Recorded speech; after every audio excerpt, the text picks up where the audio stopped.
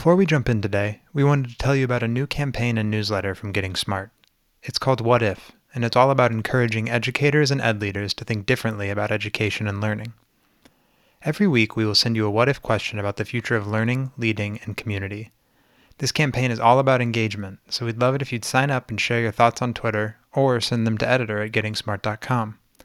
Sign up for the list today at gettingsmart.com/what-if. We can't wait to see what you come up with. All right, let's jump in.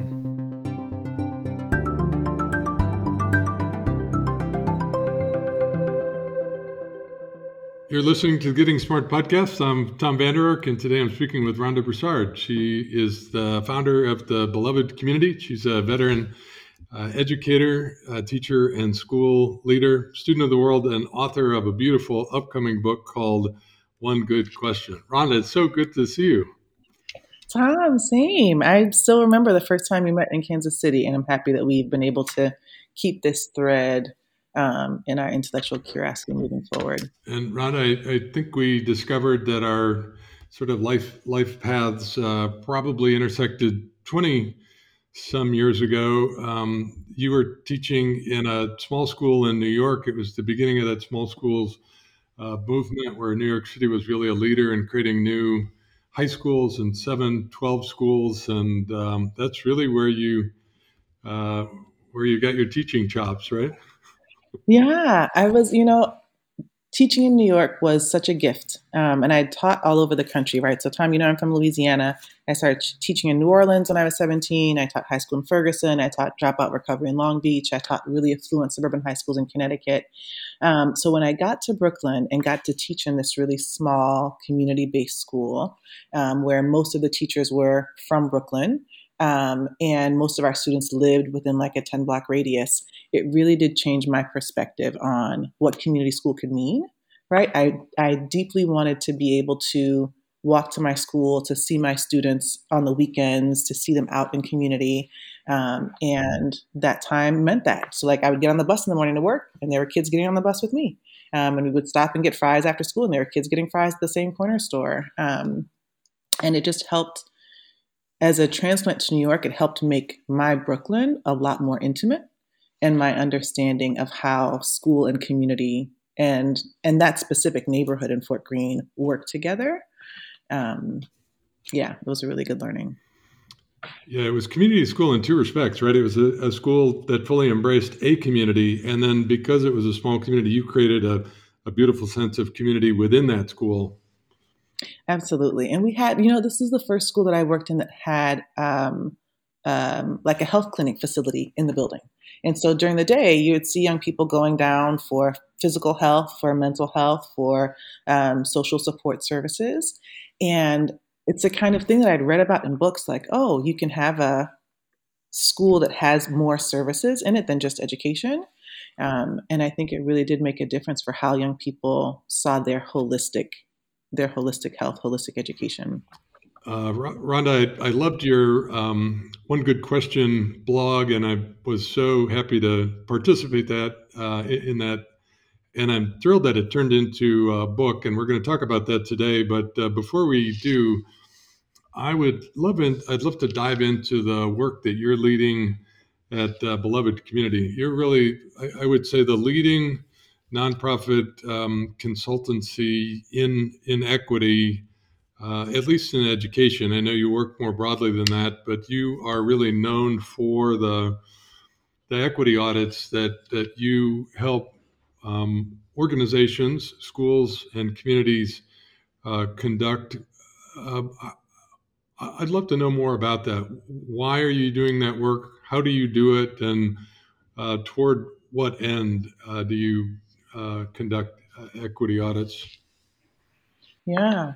And Tom, this is something that we didn't set out to do as Beloved Community, but it became a really clear need when we started working with our first groups of schools in New Orleans, that when organizations, schools in particular, name their pain points around equity, they're often naming community engagement, student engagement, talent recruitment and retention. There are lots of strategies out there to support those.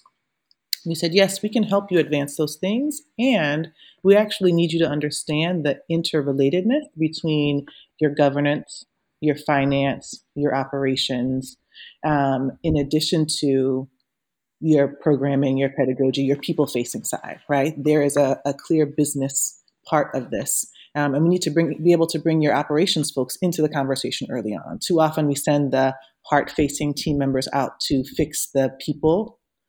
But we know from an economic equity perspective that we need your COO to be as engaged in the equity audit as your programs officer, your academic officer. And so what we built, and AWA is the newest iteration of that. AWA is the platform that brings all of our equity audits together. We built an opportunity for mutual accountability within schools, right? So looking at how do we understand equity, diversity, and inclusion for all of our stakeholders, and what it looks like to shift it for our student population, our parent population, our community partners, our teachers, our staff, our building administrators.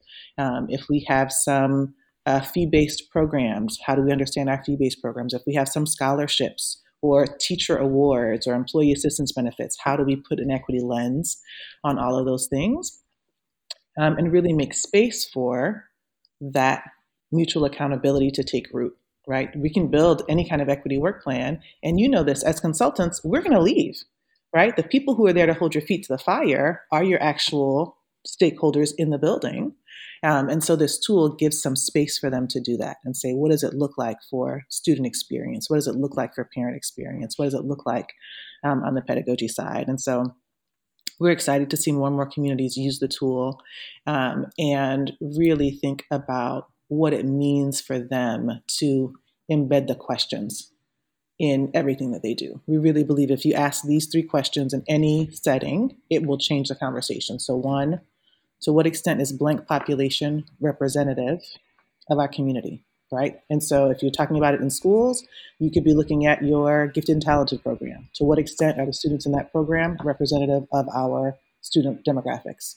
You could be talking about your teacher leader program. To what extent are the teachers who are being trained to be building administrators representative of our population? On the equity side, to what extent are program outcomes predictable by people's demographics? And we know a lot of the answers already, right? Oftentimes district leaders will say, Rhonda, I can tell you right now, our teachers aren't representative of our student population. We already know that. We don't need the audit to tell us. And what the audit will do is say, where do we actually diagnose the need? So where do we start the work to correct this inequity or lack of diversity or lack of inclusion with our school communities? And then that inclusion question, to what extent, when you invite me to the table, to what extent is my voice empowered? To what extent am I respected? To what extent do I feel like I matter in the decisions that impact me? And that's true from your youngest people through those who have the most positional power. Rhonda, that's a great process, and we appreciate the framework that you bring to communities, because it really is a comprehensive framework. We'll include your graphic in the show notes so that people get an appreciation for all the dimensions that you look at. Do you help people build a plan on what to do, how to do it going forward? Yep, absolutely. So there's a multi-year equity work plan. So we start off with the institutional audit that I was just talking about. There's also a professional development component, the equity lens map. Oftentimes folks will say, okay, we know we need to do some education, and we'll offer the same trainings to everyone. And in the same way that we differentiate for young people in the classroom, we know that everyone is at a different place on their own journey to being equity champion. So there's an assessment that helps you understand what the folks in your district, building, grade level, team, et cetera, actually need to move forward. And then we use those 2 pieces of data and then can help build out a multi-year equity work plan. All of that is a part of the AWA software. And that multi-year plan, you're choosing 3 to 5 goals, right? What are the priorities that you're actually going to name? What are the metrics that you're going to measure? Who's going to own them? How will you look at interim progress? What's the continuous improvement process that you're going to use? So you'll go back to community and say, hey, is this still working? Do we need to make some changes? And what we really encourage folks to do is to think about all of the other data points that they can bring into the conversation, right? The audits themselves give you one set of data points, but if you compare these with interviews, focus groups, site visits, observations, you know this, it makes it easier for folks to understand what the actual opportunity is for change. The audit is really robust, so there are almost 200 indicators. You can't take 200 first steps. You're going to have to sit down and say, what are the things we can move the needle on now? What could be a quick win, right? This might be some change that doesn't require more funding, it doesn't require more staffing, but that you can make changes in a process that's going to have more equitable or inclusive opportunities. What's something that you might already be doing, right? You're rolling out a new literacy curriculum. You're rolling out a new science protocol, new science lab protocol. How can you make sure that when you're rolling out this new thing, you've embedded an inclusive lens in it? You've embedded a curriculum audit into it. And then the rest of the answers might be things that are going to take you longer to figure out. They're going to take you have to marshal some resources to get there. And you have to plan that out, right? You're like, okay, well, this is when our next budget cycle is. This is what it's going to take us to do blank. Let's start planning for it. And then we really encourage folks to name what we call enduring conversations. The audits are going to lift up some things for you that are hard, and that you, the leadership team, stakeholders, you might not have a very clear path forward for, but you know that you need to bring more people into the conversation. And so what will it look like for you to talk about X for the next 3 years, and really understand more deeply different perspectives in your community before y'all make a decision about how to move forward. So Equity Work Plan helps you map out all of those types of actions, and get to something that you can then, again, bring back to community and say, this is where we're headed. How are you going to help us stay accountable to this? Rhonda, I'd love to dive into the book. One good question, but remind me of the origin story of the blog of the same name. I think you started that blog 6 years ago? I started the blog, yeah. Was it 6 years? I started the blog in 2015. And I had just come back from my Eisenhower Fellowship, and I give all of this credit to Michael Horn, who's a prolific writer. And I'd written this blog series on my fellowship that Michael appreciated. And he said, hey, why don't you come and do an interview with me for my Forbes column? And it was an interesting process. And I'm like, oh, okay, this is what writing looks like, and what that publication process was. And he really encouraged me to keep writing and keep telling my story. And I was like, well, let me figure out what that is. And I had some space, right? So I was like, I don't know what's next for me, but I do have all of these amazing contacts in education around the globe, and I am intensely curious. Let me spend some time just talking to folks and understand what's happening from their perspective. So I sat down and thought about what was the question that was driving me, and looked at some of my professional networks at the start and said, okay, who are folks that I want to talk to? And some of these are folks that I knew and had worked with. Some were folks that I met as a part of the conversation. Some folks were cold calls.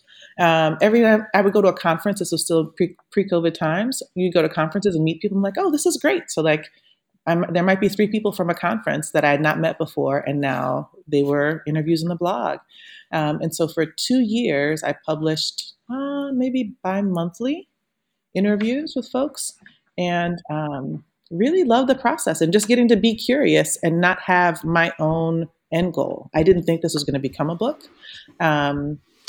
Well, a lot of us got to take part in that journey, and were really attracted by the idea of a good question.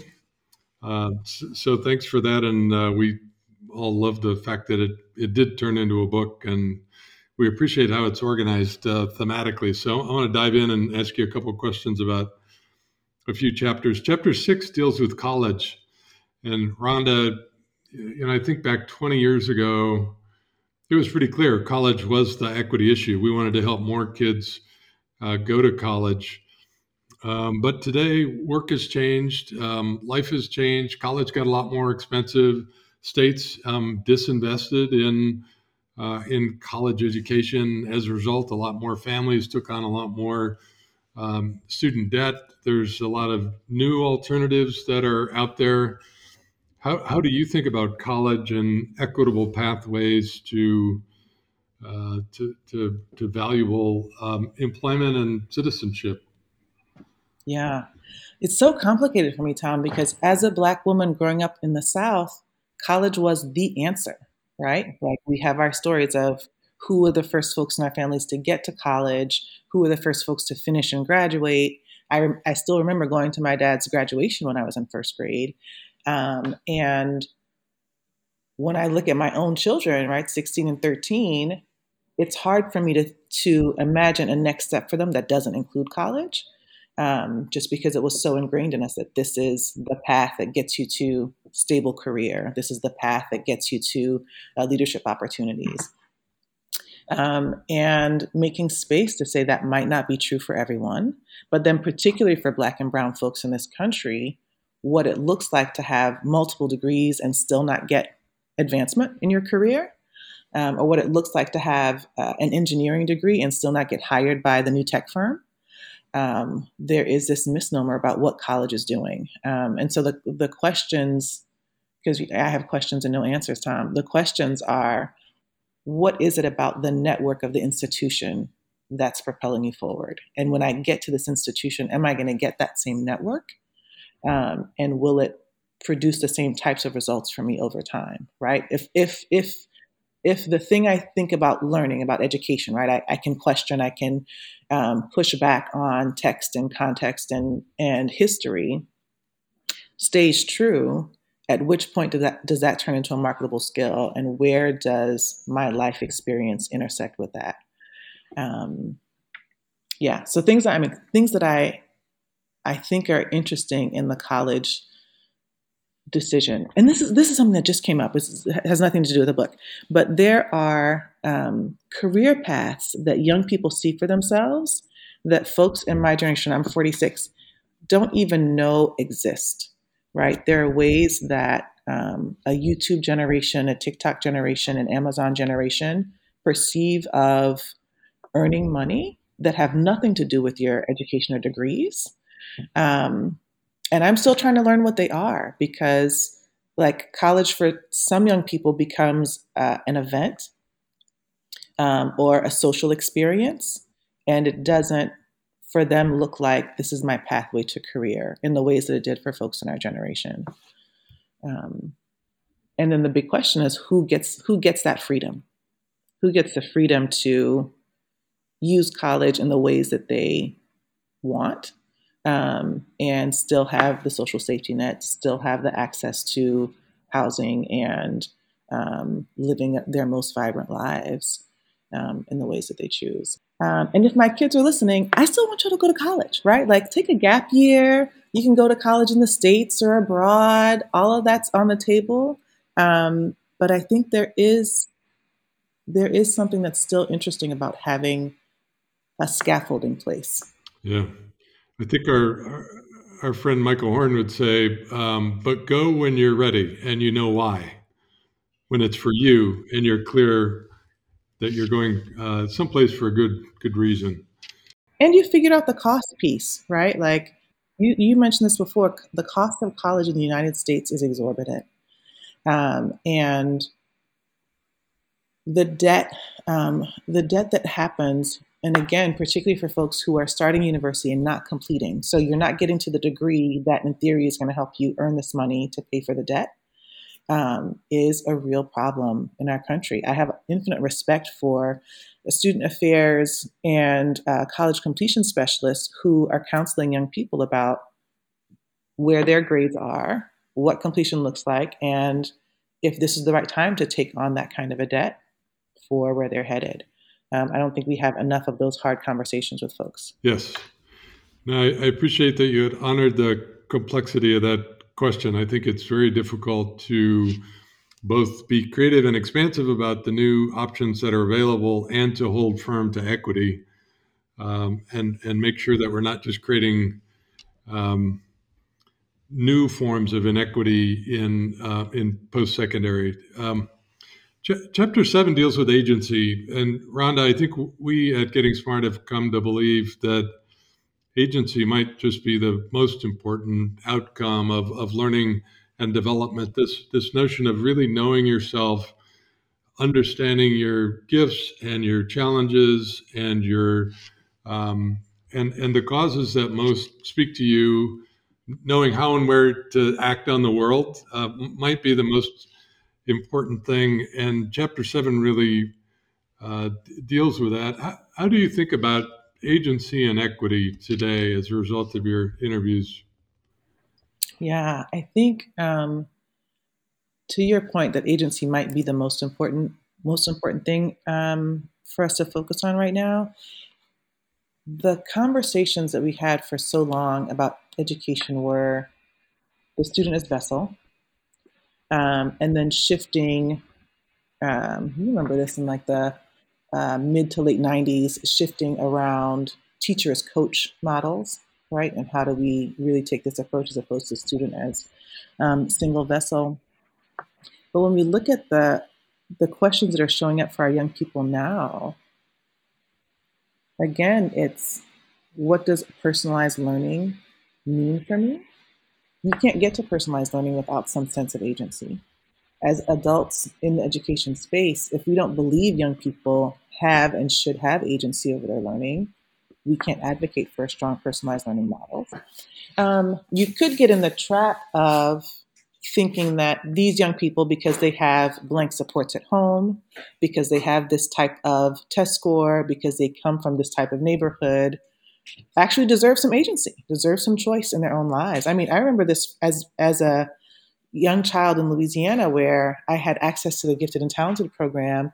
And my uncle, who's 3 months older than me, we went to the same schools and he was not in my programs. And I was like, why? Why do I get to go into a classroom where there are couches and microscopes and we're doing all these projects and he is doing worksheets, right? That doesn't make any sense. We're going to be on the same playground at recess. But in those systems, they thought, this group of students can make choices for themselves. And this group of students still needs the adult to make all of the choices. I think that's the biggest paradigm that we have to shift when we think about agency. And it shows up. I mean, in the book, we talk with folks like Nicole Young, who's saying young people can be involved in education policy development, right? Like go beyond what's happening in my direct classroom and how do we bring you into a policy conversation with folks who are thinking about what the incentives are for teachers and students to develop their own agency in the classroom, right? Peter Howell talks about this from an international schools perspective, but like, are we even making space for our teachers to have agency in the ways that they're showing up in terms of pedagogy and curriculum development and student engagement?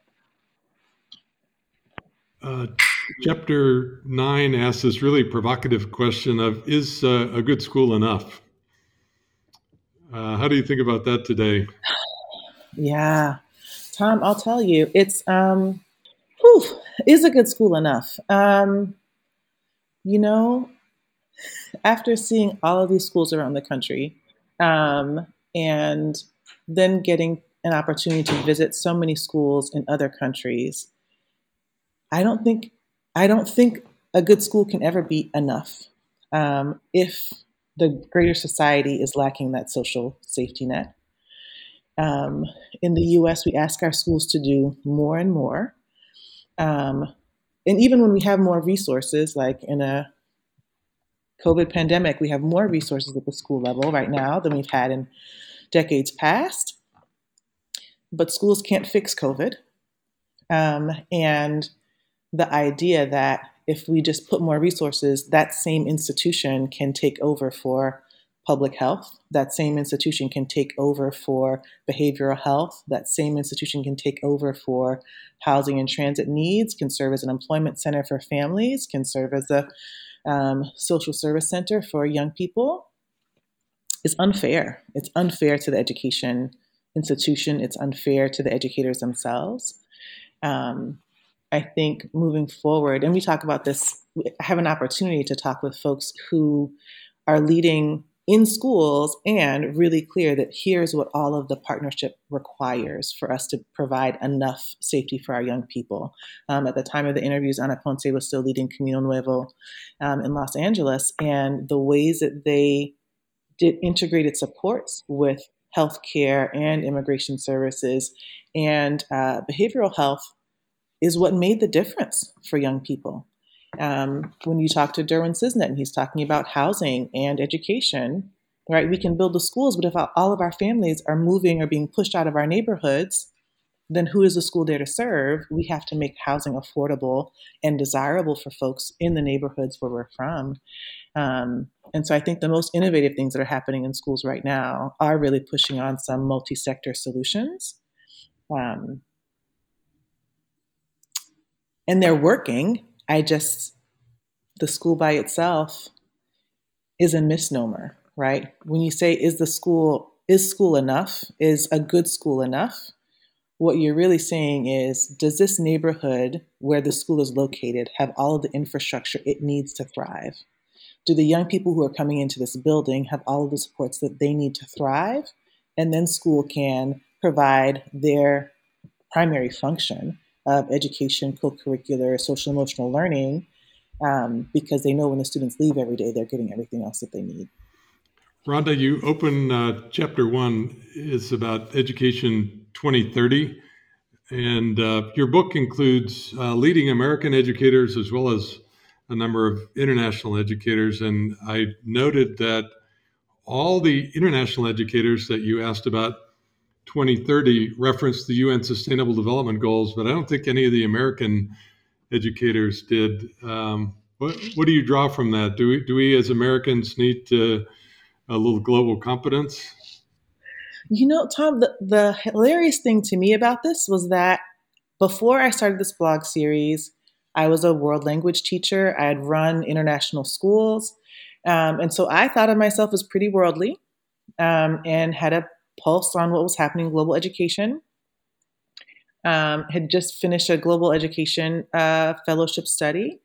And I didn't even know when I started the series that it was happening at the same time that the new Sustainable Development Goals had come out. So it felt like, okay, if I think I'm fairly globally competent and I didn't know it was happening, how are all these other educators who are in more traditional U.S. education systems even understanding that this exists, right? So when I started the conversations with folks, every global leader I spoke to referenced the Sustainable Development Goals. They all talked about what it meant for their country, what they thought it was going to mean for us over time. And so this is 2015 when the goals came out. Virtually none of the American leaders referenced it. And even those who were in more global education spaces weren't using this as their guidepost.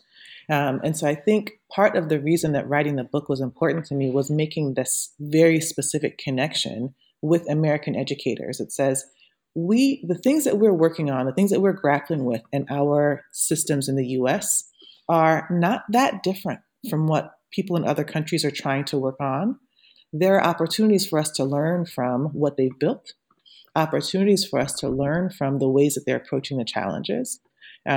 It's a different equity conversation to say, when we talk about parity, we mean, can girls actually go to school, right? Like that was a baseline expectation for the UN, is getting more girls into school. In the US, we're not struggling with that same specific question, but we have our own equity questions around access and who gets to go to preschool, who gets to go to post-secondary. And so I just think the opportunity for American educators to pick their heads up a little bit and say, oh, you're actually trying to solve this same thing in Peru that we're trying to solve in, that we're trying to solve in New Orleans. Maybe we could learn something together. I love and appreciate that observation, Rhonda. We, in our last book, Difference Making, suggested that the global goals, plus a couple other big challenges and opportunities, really ought to be the secondary curriculum, or at least ought to be threaded through the secondary curriculum, because we think they're the most pressing issues of our day, and young people deserve to see the Earth Honors Manual before they graduate from high school and have a sense of the challenges that we're leaving them. Yeah, I totally agree. And I think, the idea of the SDGs as the curriculum is is really eye opening because it makes space for young people to really connect with what are the challenges that I'm experiencing right now, and how does that impact what these long term goals are for our planet, and how can I start to connect with either other young people here in my neighborhood, in my community, or folks who are halfway across the globe on that solution end, right? Like, I think there are ways in which technology has really united youth culture, but it's still staying on this fairly surface pop culture connection. How could we use that same thing to get deeper into understanding, deeper into solutions? Rhonda, I want to close with a segment just called 121. And the first question is, I'd love to have you name one person that has really shaped your understanding, somebody that you have a real sense of gratitude for today. Maybe it was somebody you met as a result of this book, but one person that really helped shape your sense of the work and the path forward. I mean, the person who comes to mind, two people come to mind right away. And so the first person is my grandmother, the grandmother who raised me, Jessie Melode Celestine. I always anchor in the ways that she raised us and what it looked like for her to have opportunity and pain and joy and culture. The fact that I raise my children in French today is because I wanted to be in my grandmother's language with her. And that really put me on this path around global education, right? I didn't think as a teenager that my life would have anything to do with traveling the world or engaging in multilingual, multicultural career sectors. And yeah, I think if I'd been born somewhere else and raised differently, I probably wouldn't have had the same perspective. And my grandmother really inspired that in my life. And the other person that I would name here, I know you said 121, I was probably only supposed to give one person, but I'm going to say this anyway. Dr. Phumzile Mlambo-Ngcuka, who was UN Executive Director for Women at the time of the blog. And I got to meet Dr. Phumzile a few times in that time period, and her perspective on what it looks like for really building in the intersectionality of women leading and women succeeding as the way to move our entire planet forward is just inspiring, right? That there's no way to disconnect the work of women and the support of women from a larger societal goal. Rhonda, there's two insights that I take from your work, both at Beloved Community and your book. The first is just the power of the question. That for teachers and teacher leaders, for community leaders, the power of asking good questions is so vital, and you did such a beautiful job of illustrating that. The second is that equity is systemic. That we have to look comprehensively, systematically at equity, and I think your equity audits do that, and I think each of the chapters gets at that. And I think these two insights of equity is systemic and asking good questions are intimately related. Those are the two big takeaways that I bring from our time together. What would you add to that? I don't know if this shows up in the book explicitly, but I know it shows up for us in our work at Beloved Community. And I mentioned it when I talked about my grandmother. Centering joy in our daily lived experience absolutely matters. The work of dismantling inequitable systems, dismantling white supremacy, rebuilding inclusive systems, equitable systems in its place is generational work, right? It took us centuries to get here. We're not going to fix this the next 5 years. We're not going to fix this with the next strategic plan. How do we keep focused on long-term generational change and make space for joy in our daily lives, make space to recognize the pain, recognize the struggle and the very critical needs of our young people, and not divorce that from the fact that they can still experience joy with us and alongside of us. Oh, that's beautiful. I wonder if there's a question. If we close with a what if question, what do you have a what if question on your mind? What if every young person really got to name what they needed, have those resources available to them, and chart their own course in safety, right? Chart their own course with support and love. Yeah. That's a beautiful question. I love that. What if they got to name what they needed, had those resources provided, and got to chart their own course? Rhonda, it was that calling that I began to sense in 1992, that notion of giving every kid that gift of what they needed so that they could imagine their own path forward. So I love that question, that sense of possibility behind it. Rhonda, we love your book. We love your work. We really appreciate both as a contribution. We appreciate you being here today. It was great to connect. I want to thank my colleague Ashley for producing today. This blog or the podcast is possible because of the whole team at Getting Smart. Thanks to Rhonda Broussard for joining us. She's CEO at the Beloved Community. She's the author of One Good Question. Every parent and educator ought to get a copy of that book and enjoy it. Ponder the questions that are there. In the meantime, keep learning and keep innovating for equity. We'll see you next week.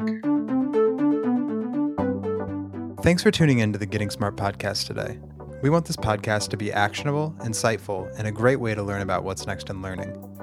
In order to stay on the cutting edge, we need people in the field to tell us what they're hearing, what they're wanting, and what they're needing to learn more about. Got a topic or a guest in mind? Send your recommendations to me, Mason at gettingsmart.com. And if you like what you're hearing, don't forget to leave a review in Apple Podcasts or subscribe wherever you listen. Feel free to share the podcast on social media using the hashtag GSPodcasts. Thanks so much.